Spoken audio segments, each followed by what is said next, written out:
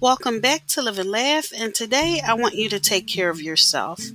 What's the one nice thing you can plan for yourself today that you'll look forward to enjoying? Put it on the calendar at a specific time. It could be something small like treating yourself to a fancy coffee drink or listening to your favorite music.